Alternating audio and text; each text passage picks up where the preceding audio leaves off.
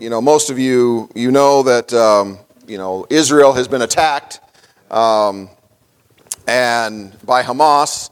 Obviously, the Palestinians, terrorist group, and this thing's been ongoing. But this was a pretty major attack, and it looks like, if the people who think about these things are right, it looks like, Iran's probably behind it. The possibility of even Russia. So, folks, it's getting close.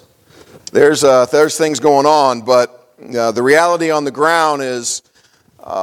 It was obviously a surprise attack, very well coordinated, a very large effort, a lot of planning and everything went into it. It wasn't just, as the news media would often have you believe, just some disgruntled people throwing rocks because they're being mistreated.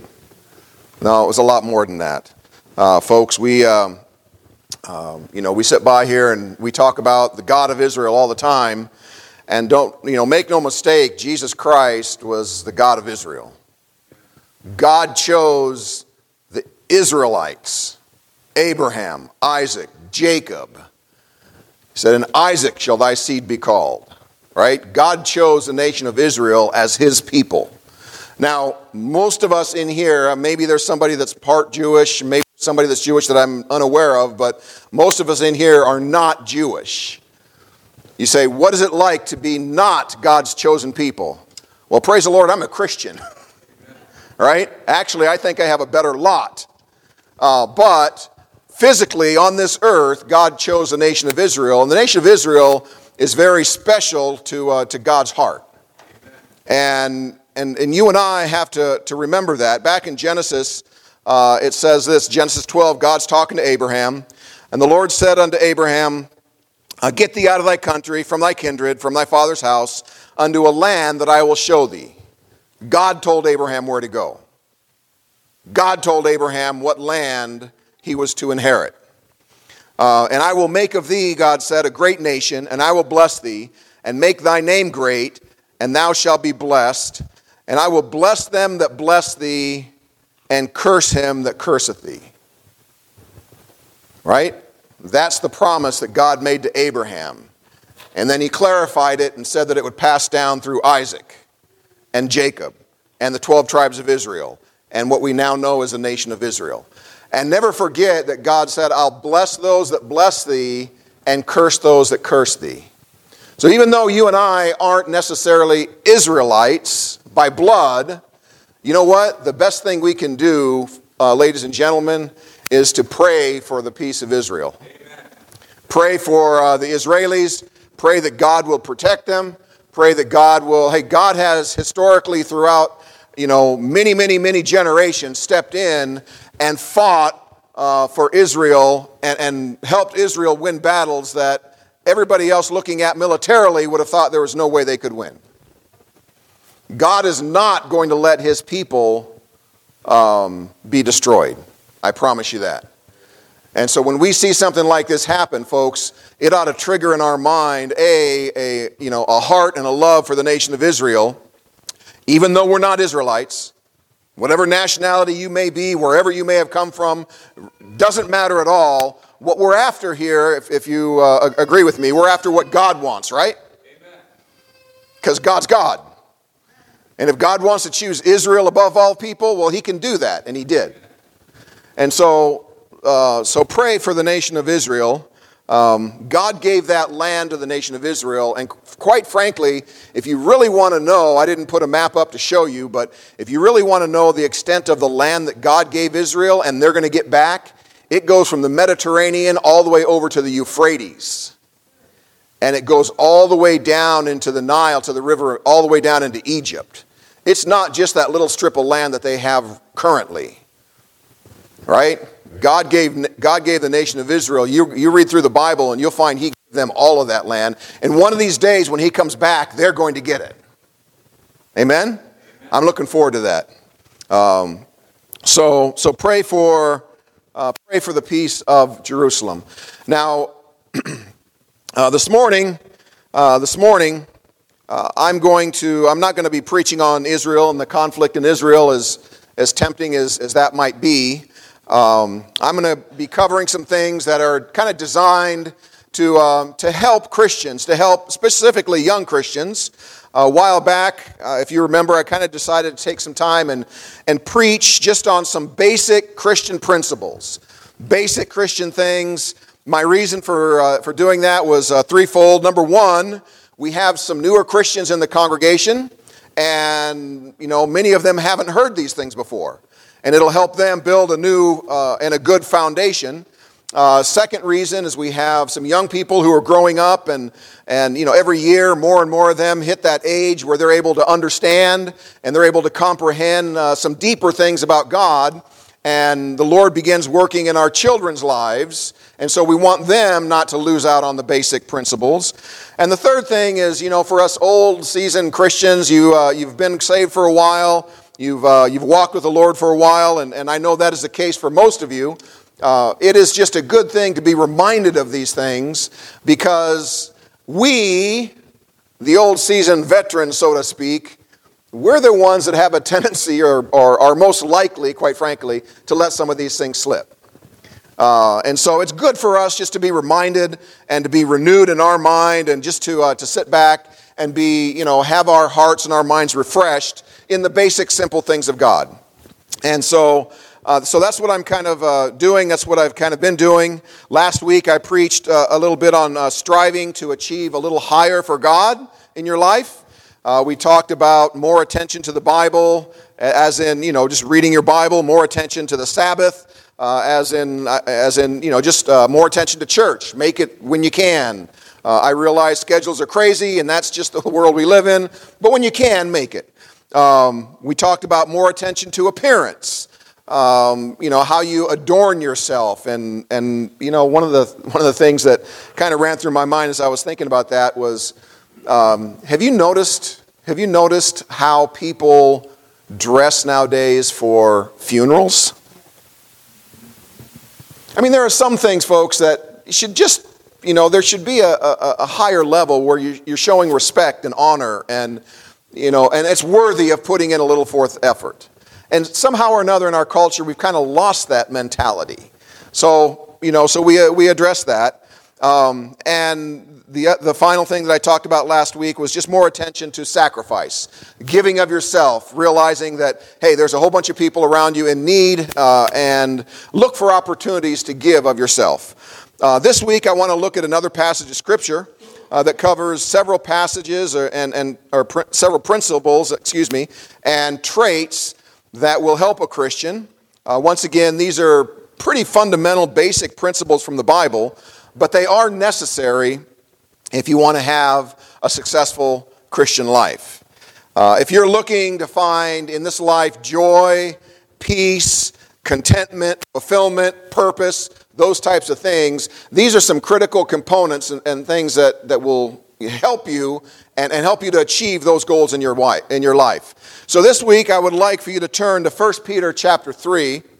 1 Peter chapter 3 this morning. And I'm going to go ahead and read verse 1 through 12. 1 Peter chapter 3, verse 1 through 12. The Bible says this. It says, "Likewise, ye wives, be in subjection to your own husbands, that, if any obey not the word, they also may without the word be won by the conversation of the wives, while they behold your chaste conversation coupled with fear, whose adorning, let it not be that outward adorning of the plaiting of hair and wearing of gold or putting on of apparel, but let it be the hidden man of the heart, in that which is not corruptible, even the ornament of a meek and quiet spirit, which is in the sight of God, of great price. For after this manner in old time the holy women also, who trusted in God, adorned themselves, being in subjection unto their own husbands, even as Sarah obeyed Abraham, calling him Lord, whose daughters ye are, as long as ye do well and are not afraid with any amazement. Likewise, as in husbands, you're supposed to do the same types of things. Likewise, ye husbands, dwell with them according to knowledge, giving honor unto the wife as unto the weaker vessel, and as being heirs together of the grace of life, that your prayers be not hindered. Finally, Be ye all of one mind, having compassion one of another, love as brethren, be pitiful, be courteous, not rendering evil for evil or rattling for rattling, but contrariwise blessing, knowing that ye are thereunto called, and that ye should inherit a blessing. For he that will love life and see good days, let him refrain his tongue from evil, and his lips that they speak no guile. Let him eschew evil and do good. Let him seek peace and ensue it. For the eyes of the Lord are over the righteous, and his ears are open unto their prayers, but the face of the Lord is against them that do evil. Let's bow our heads for a word of prayer. Father, we thank you once again for an opportunity to be here in the house of God, getting a chance to open the Word of God. Father, I do pray that you'd meet with us here this morning, that the words of God would penetrate our hearts. Father, you know the things that we struggle with. You know the places where we need a little nudge, some encouragement, some correction, maybe some redirection. So, Father, pray that you just help us here this morning and give these people what they need. Father, it is certainly not me. It is not by any means the words that I'm saying or the thoughts of my mind. It is the words of God that minister to the hearts of God's people. And so I ask you, Father, to put me aside and that you would do your work. And I ask these things in Jesus' name. Amen. So I've titled this message this morning, again, Christian Character and Conduct. It is not a deep doctrinal exhortation. It is just some basic things, folks, that you and I as Christians ought to keep in mind and that ought to become a part of our character. And they ought to show in our conduct. And I pray that the Spirit of God will bear witness to the truth of these things, and that you'll not only adopt them in your life, but ladies and gentlemen, that you will pass them along to your children, to your grandchildren. This is how the whole process is supposed to work, right? We learn the things and we pass them along to our children. So once you begin to get a hold of these things in your life, well, begin to instill them in your children. Begin to instill them in your grandchildren, your nieces, your nephews, people you have contact with, other Christians. Why? Well, because if more people followed these things, I tell you what, this world would be a much better place to live in. Amen? And you may not be able to affect everything globally, but you can certainly affect your little sphere of influence. You can affect your family. You can affect your friends. You can affect your workplace. You can affect a lot of people around you. So it's good for for you and I to work on these things on a regular basis. Now, 1 Peter chapter 3 is known as one of those passages in the Bible, along with Ephesians, that's known for addressing the subject and spelling out how, the woman is to be in subjection to the man. And it does. Right? And many people get very upset at that principle. But what you need to know is this. Subjection goes way beyond just the husband and wife relationship. Amen? Subjection is foundational. It's a foundational principle for every man, woman, and child. Every one of us needs to understand that whole idea of being in subjection. Because at some level, every one of us, man, woman, or child, is in subjection to somebody somewhere along the way. Right? And it's the principle that becomes very important. So the first Christian characteristic that I want you to see this morning is very simply this, that characteristic of authority. Authority. It says this. It says you'll never be successful and happy as a Christian if you don't get this issue of authority in your heart settled. It says in 1 Peter, it says, likewise, ye wives, be in subjection to your own husbands, that if any obey not the word, they also may without the word be won by the conversation of the wives. Ladies, and I know most of you here are already saved. Most of you here, your husbands are already saved. But you probably know some ladies who are Christians who are married to unsaved husbands. One of the greatest pieces of advice you can give them is to be in subjection to their husband and to follow the principles of God, because that man will begin to see something in that woman that will speak louder to him than the Bible will. You say that's blasphemy. No, the reality is he doesn't even want to listen to the Bible. So he's not going to. But he'll notice what his wife does.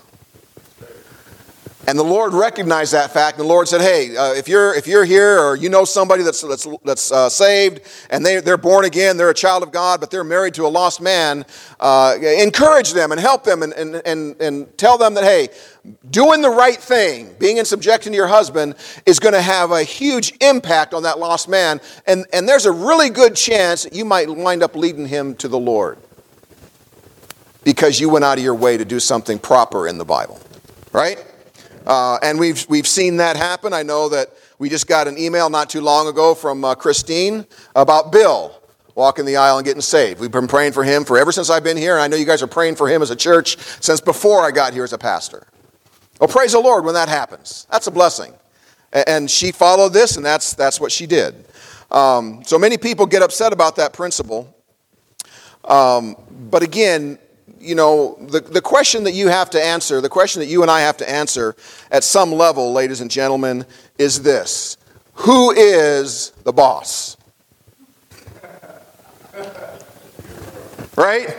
I mean, that's kind of what it comes down to in very simple terms. Who is the boss? Who is it that I need to be in subjection to? You know what most people, you know why most people struggle and what they have a struggle and a problem with this? They have a problem with this because it deals with the issue of authority. Right? And the fact of the matter is, folks, for the most part, you and I don't like being told what to do. We kind of want to do our own thing. It's human nature. We're all that way to one degree or another. We don't like being told when we're wrong. Right? You've all seen the cartoons. I'm not arguing. I'm just explaining why I'm right. Right?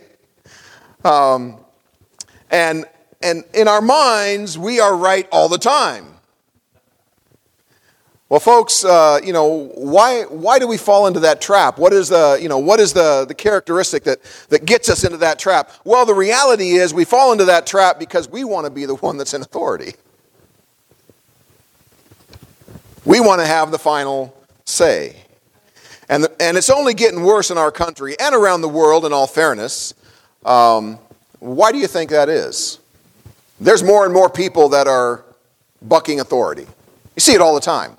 Why is that? Well, I'll tell you why. Because the devil is having more and more influence in the lives of people.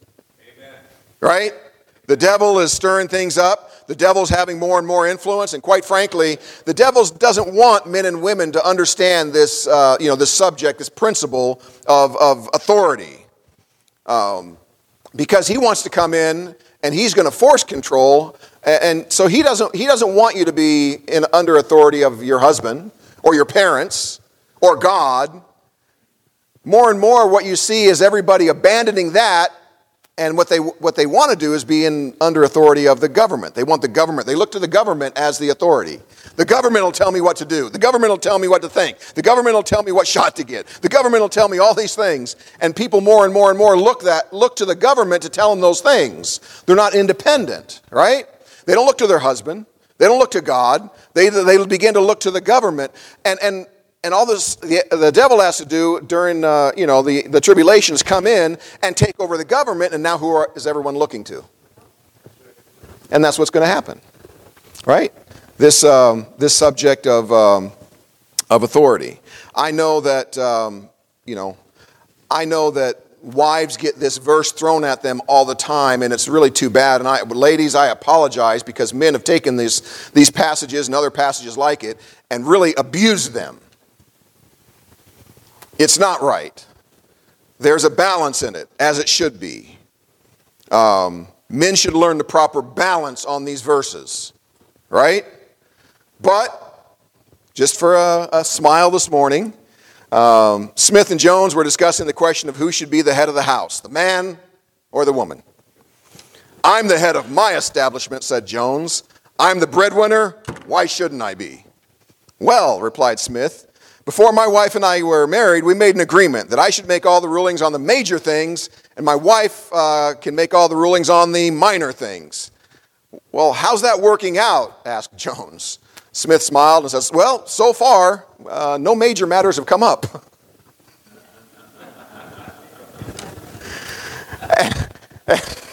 So we make jokes about this all the time. But the reality, folks, is this. People struggle with authority because Romans 8:7 says this. It says, because the carnal mind is enmity against God. For it is not subject, there's subjection. It is not subject to the law of God, neither indeed can be. You know why most people struggle with the whole idea of authority and subjection? Because they're using their carnal mind, not their spiritual mind. Now, if you're lost, you're really going to struggle with it. But as a Christian, you've got to get beyond this place where you're using your carnal mind and thinking, I know what's best. And you've got to be able to see things spiritually, through spiritual eyes. And when you do that, you begin to see God is so much wiser, so much greater, so much more powerful, so much stronger. He knows the beginning from the end. God's got this whole thing worked out. God knows where everything is going. You ever been around somebody that was just a complete expert at their job and you were a rookie? You know how wise it is to sit back and listen to them and learn? Right? I've been helping Andre build this house. And he's the expert, and I'm the rookie. I'm the old man, he's the young man. But he knows this field much better than I do. He said, "Give me a hammer." I said, "What's a hammer?" No, it's not that bad. But you know what I find myself doing? And he's probably tired of it already. I'm constantly asking him questions. Hey, where does this go? How does this work? Why are we doing this? What's going to happen next? Why? Because I know this. I know that he knows more than I do about it. And it would be really silly for me to help him build his house for my daughter, and for me to tell him what to do, seeing as I don't know what to do next. Trust me, when Aubrey got up in the morning and went to turn on the water and the light came on, and she turned off the light and the toilet flushed, and she went to go downstairs and the stairs crumbled, I would hear about it. Hey, that's a simple illustration, but listen, same way with God. We don't know what we're doing like God knows what we're doing. Right? So let's be under his authority. Let's be under subjection to him because he knows best. And even though we may not see it, God knows what he's doing. I promise you. Right? Amen. God knows what he's doing. People struggle because they use their carnal mind. We have this attitude. I'm not always right, but I'm never wrong. Right? How about this one? I like this one. I'm right. I'm always right. One time I thought I was wrong, but I found out I was right. That's the way we think. Like I said, wives, you know what the Bible says? The Bible says, be in subjection to your husband. You say, well, I don't want to be. I don't think he can handle it. It didn't ask if you thought he could handle it. God just said it's a good idea. Right? You say, well, I don't see how that's going to work out. I don't see how the house is going to work out either. I mean, in my mind, I think I know what's going to happen. It's going to have a roof later on, some rooms and all that kind of stuff. But I don't know the process to get there. God does.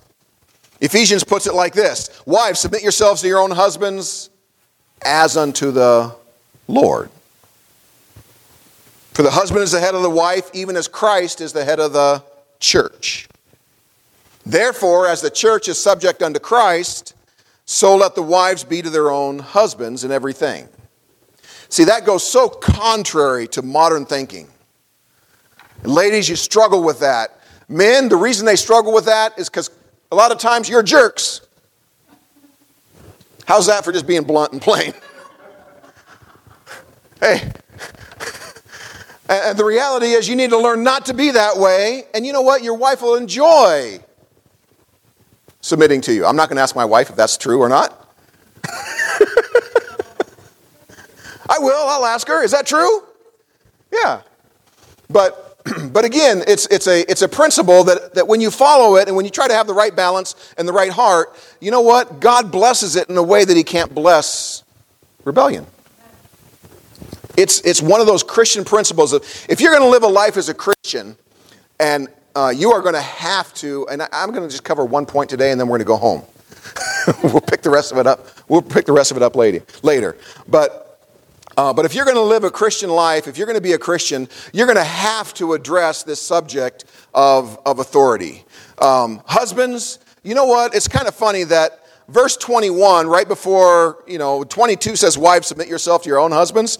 Verse 21 says this, submitting yourselves one to another in the fear of the Lord. Hey, there's some submission that you have to do on your part too.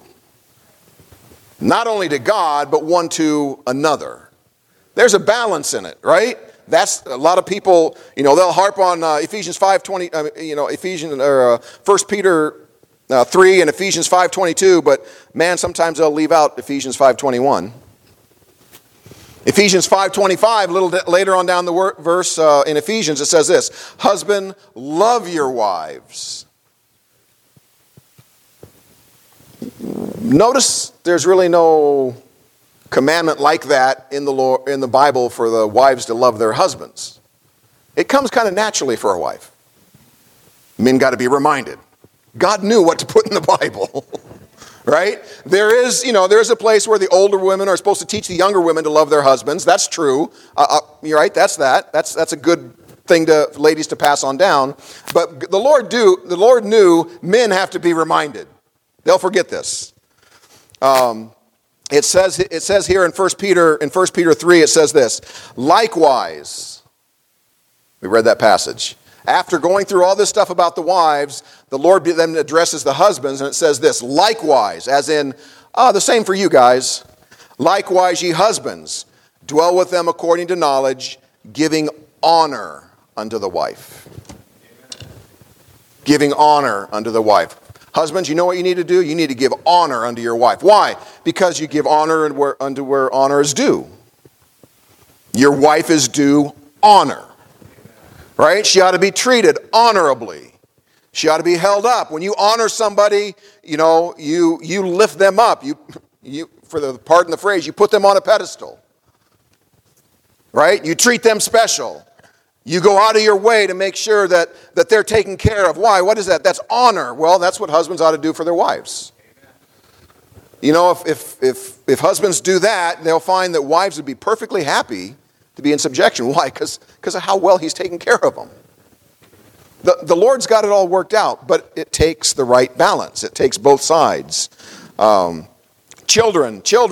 It says in Ephesians 1, children, obey your parents in the Lord, for this is right. In 1 Timothy, talking about deacons and pastors, it says, one that ruleth well his own house, having his children in subjection. Kids, you know what you need to be, you need to be in subjection to? Your parents. Everyone is in subjection to somebody. God's at the top. Right? Men, we answer to God. Wives, you answer to your husbands, you answer to God. Children, you answer to your parents, you answer to, your mom and your dad, and you answer to God. God is always, always at the top. So you and I as Christians, we need to learn who's actually in charge. I could go on and on for this, but the reality is this: God is in charge. Amen. No matter what you and I think, no matter what our opinion is, God is in charge. And God tells us what to do, how to do it, and oftentimes why in this book. You know what? God gave us this book, ladies and gentlemen, as an authority. This King James Bible that we have here is the final authority. You know why a lot of people get real upset about the King James Bible?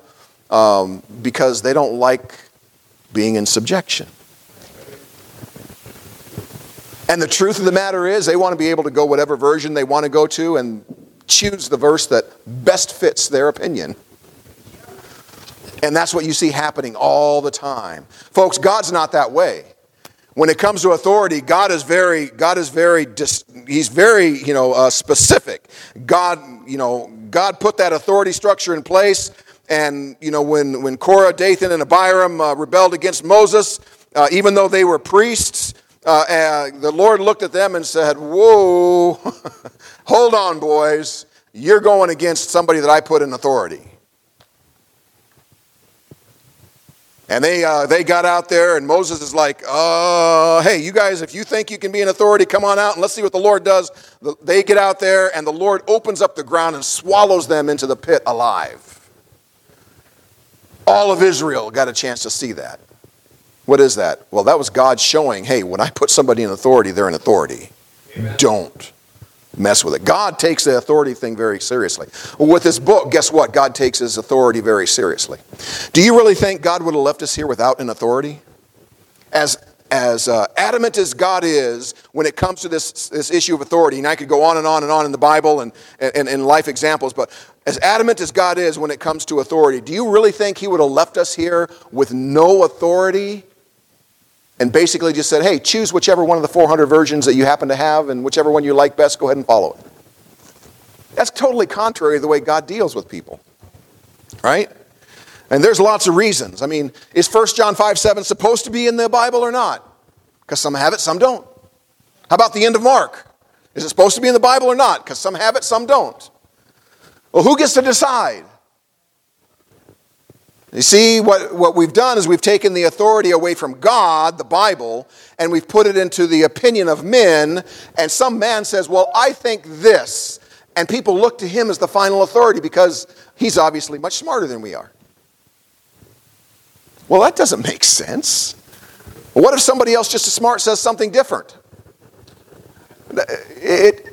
God gave us a book, God gave us a final authority, and you know what? We can rest 100% in that book. Listen, our soul depends on what's written in that book. Hey, if 1 John 5:7 is not supposed to be in the Bible, according to some, now it is in your King James Bible. If the end of Mark is not supposed to be in the Bible, according to some, and it is in this King James Bible, how do you know John 3:16 is supposed to be there? Right? And it all revolves around this. It all revolves around the issue of authority. Everywhere you go, that idea of authority comes up. If you're going to be a happy and a joyful and a well-adjusted Christian, as backwards as it seems, you have to get this idea of authority down and straight. You have to understand it, right? Men submit to God, and it filters down from there. Wives to husbands, children to parents, right? Why? Because they're smarter than you are? No. I know a lot of wives who are smarter than the husbands. I definitely know a lot of wives who are more spiritual than the husbands. Doesn't matter. God didn't give a if-then statement. He just said do that. And if you're more spiritual and you're smarter, great. Praise the Lord, he gave you the brains and the spiritual discernment to see those things. Okay, if you really are more spiritual, then you know how important it is to follow God. Right? So it shouldn't be hard. But if you want to be happy and joyful as a Christian, listen, you got to get this question figured out. Who's the boss? You or God? In a nutshell, you or God. That's what we're talking about. And then again, I'm just going to stop with one point. And then we're going to go on to this this place where at some point in time, you're going to find that the Lord takes you, man, woman, or child, and he's going to put you in a place of authority over somebody else. Right? That's a natural course of things. There are leaders, there are followers. At some point in time, you're going to be a leader at something. Some point in time, you're going to be a follower at something. It's important you understand that relationship. But when you do become the boss, the leader, the strongest, whatever the case may be, you know what you have to remember? You have to remember, don't serve yourself. You know what the Bible says? It says, help the weak. You know what a good leader does? Helps the weak. You know what God does for you and me? He helps the weak. Right? He's a good leader. He's a good boss. Right? He understands the authority structure. Listen, we have an unwritten rule in scuba diving. the rule kind of, the principle kind of goes like this. When a bunch of us get together, let's say there's a half a dozen of us, 3 or 4 of us, half a dozen, whatever, we get together and we decide we're going to go for a dive. And we're planning the dive and where we're going to go, how deep we're going to go, how long we're going to stay down, and what, we're going to go inside the shipwreck, we're going to stay outside the shipwreck. What are we going to do? Where are we going to go? You're going to go into the cave, you're going to stay out of the cave. All those things, are part of dive planning. And when you begin to plan a dive, what you do when you get together with that group is you begin to look at the weakest diver. And for the most part, you let them lead. Why? You know why? Because those that are stronger can still complete that dive. We were diving once. It was over at a lake in Wisconsin, and the lake, is a pretty deep lake. And so I was in charge of leading the dive.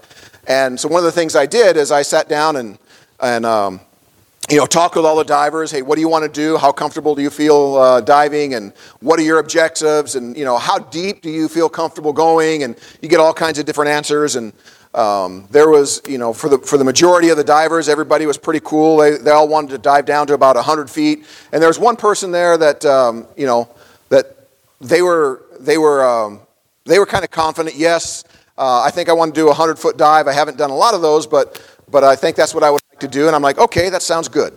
So I noticed that person was a little hesitant in their confidence. So I paired him up with another diver that I knew was pretty confident and could help handle the situation. Hey, you stick with it. You two pair up, and everybody paired up, and I was kind of over the group watching.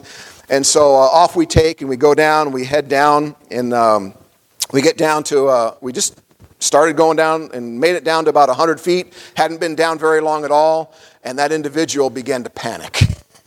And the fear got to them, and just your mind kind of goes crazy, and you begin to think, wow, I'm 100 feet below the surface of the water, and it starts to get dark, and you start to get maybe a little bit of nitrogen narcosis going on down at that depth, and that nitrogen narcosis elevates your fear, and things kind of started spiraling out of control, and this diver began to panic.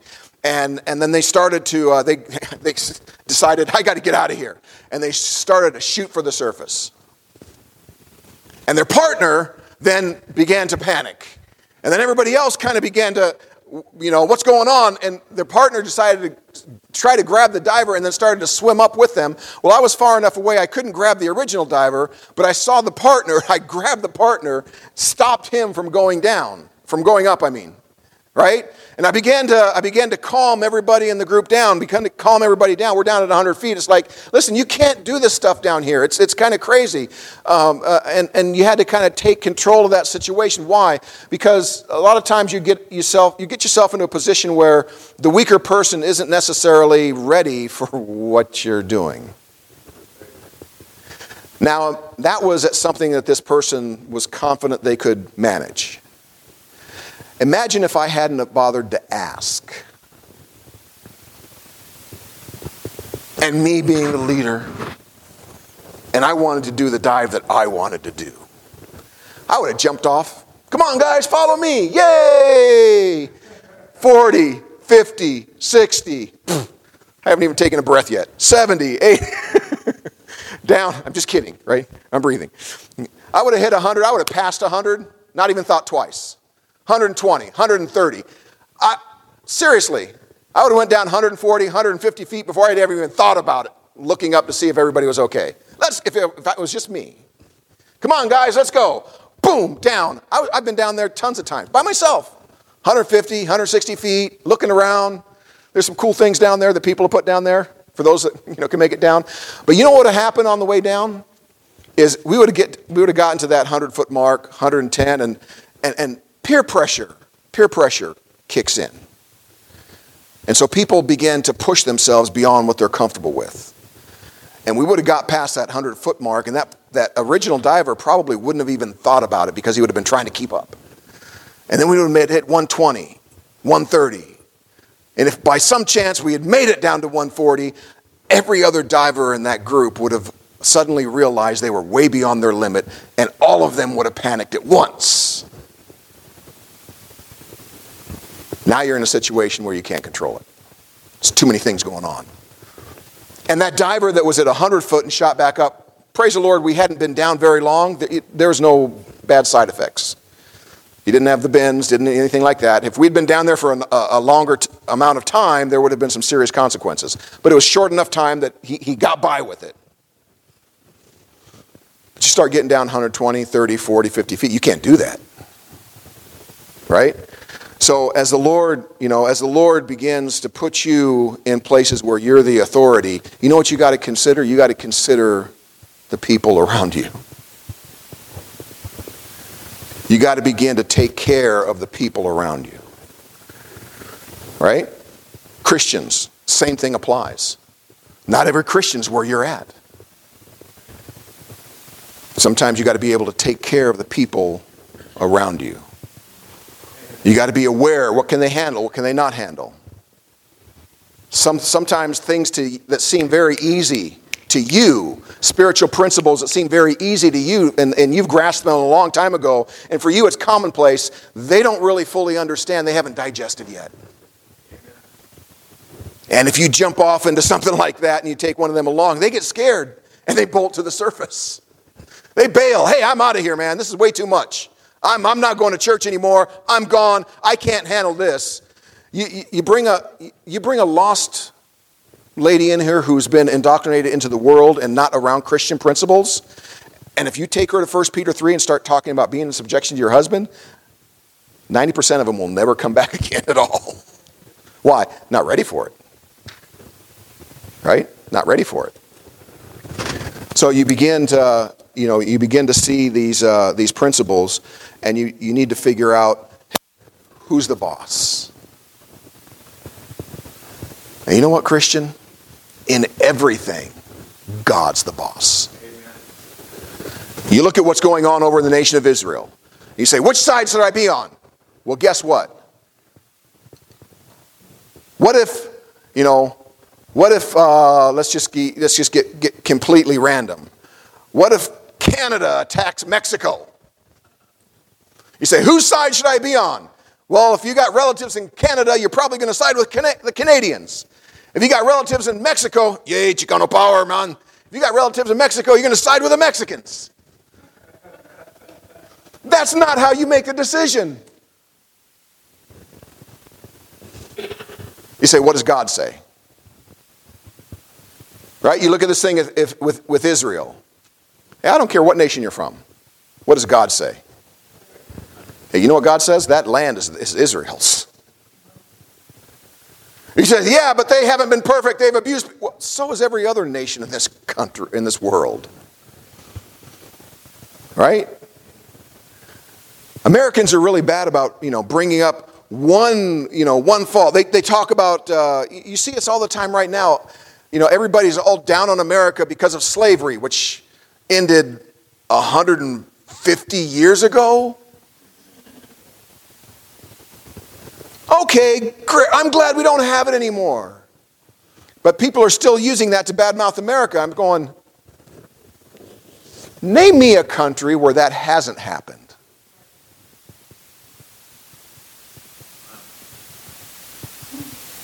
Name me a country where that hasn't. I know the Native Americans, the Indians, they would capture people from other tribes and make them slaves. It happened here before we got here. The Europeans did it. The Spaniards did it. The Mexicans did it. Right? The Africans did it to one another. It was back happening in the Bible times, back over in the Middle East, before anybody even knew about us over here. Name me one country where that hasn't happened. Okay. It's not a country problem, it's a human heart problem. Right?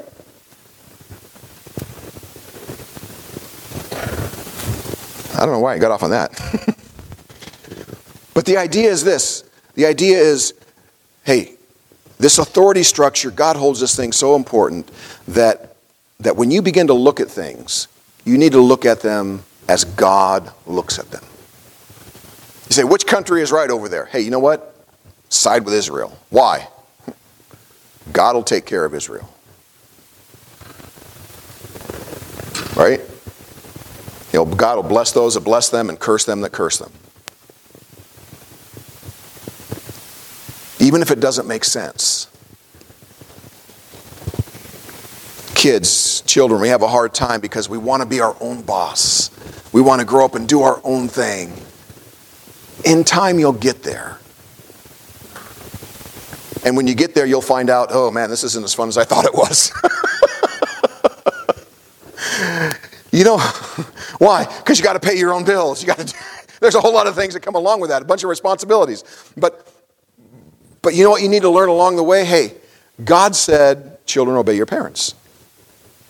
Okay, even though I don't really want to, God knows what He's talking about. I'm going to learn how to do it. When it comes to authority, ladies and gentlemen, the best thing you can do as a Christian is get that thing straightened out so that God is always on top. Amen. Amen. You and I are subject unto the Lord Jesus Christ. If you can get your hearts and your minds there, I promise you your Christian life will go just multitudes of times better. Amen. God is always right. God is the authority. And when you come to this book, this is how He speaks to us. This is what He gave us. When you come to this book, you go, you know what? Even though I don't necessarily get it, I know God's right. Even though I don't like it, I know God's right. Even though I want to go and do something else, I know God's right. Brethren, when you get there as a Christian, you're making some great progress in the Christian life. Now, there's several other things that I'm not going to have time to even address this morning. But this one issue, if you can get this one issue, the issue of authority down, folks, you will be so much happier. You know what it does? It takes the burden off of your shoulders. When you're trying to be the authority when you're not supposed to be the authority, man, you're taking on a load that you were never intended to bear. And that load becomes heavy. And what happens is you wind up failing under the weight of that load. You can't handle it because you weren't designed to handle it. I can't be God. Can you imagine me trying to make all the decisions God makes? I can't even make the ones I'm supposed to make here. There's so many things going on. I can't imagine trying to do that for the whole world. I can't be God. I can't bear that burden. It's too heavy for me. It would be foolish for me to try to be God. Right? So no matter where you're at, if you can get that down, you realize God knows a lot more than I do. God set this thing up because He knew the beginning from the end. And if I can understand God's authority, and if I can submit to God's authority, wherever you're at in that structure, if I can learn to submit to God's authority, I know things are going to be better for me in the Christian life. Amen? Amen. It's all about submitting to the authority. The problem is we don't want to. We don't like it. We want to do our own thing. We want to be boss. And then when we get to be boss, we become a bully. So folks, again, and it's about time and I'm done. I'll leave you just with one point this morning. One point. God is first in everything you do. Amen? God is the authority. God knows what He's doing. And the better that you can get that down, the happier you're going to be. The authority.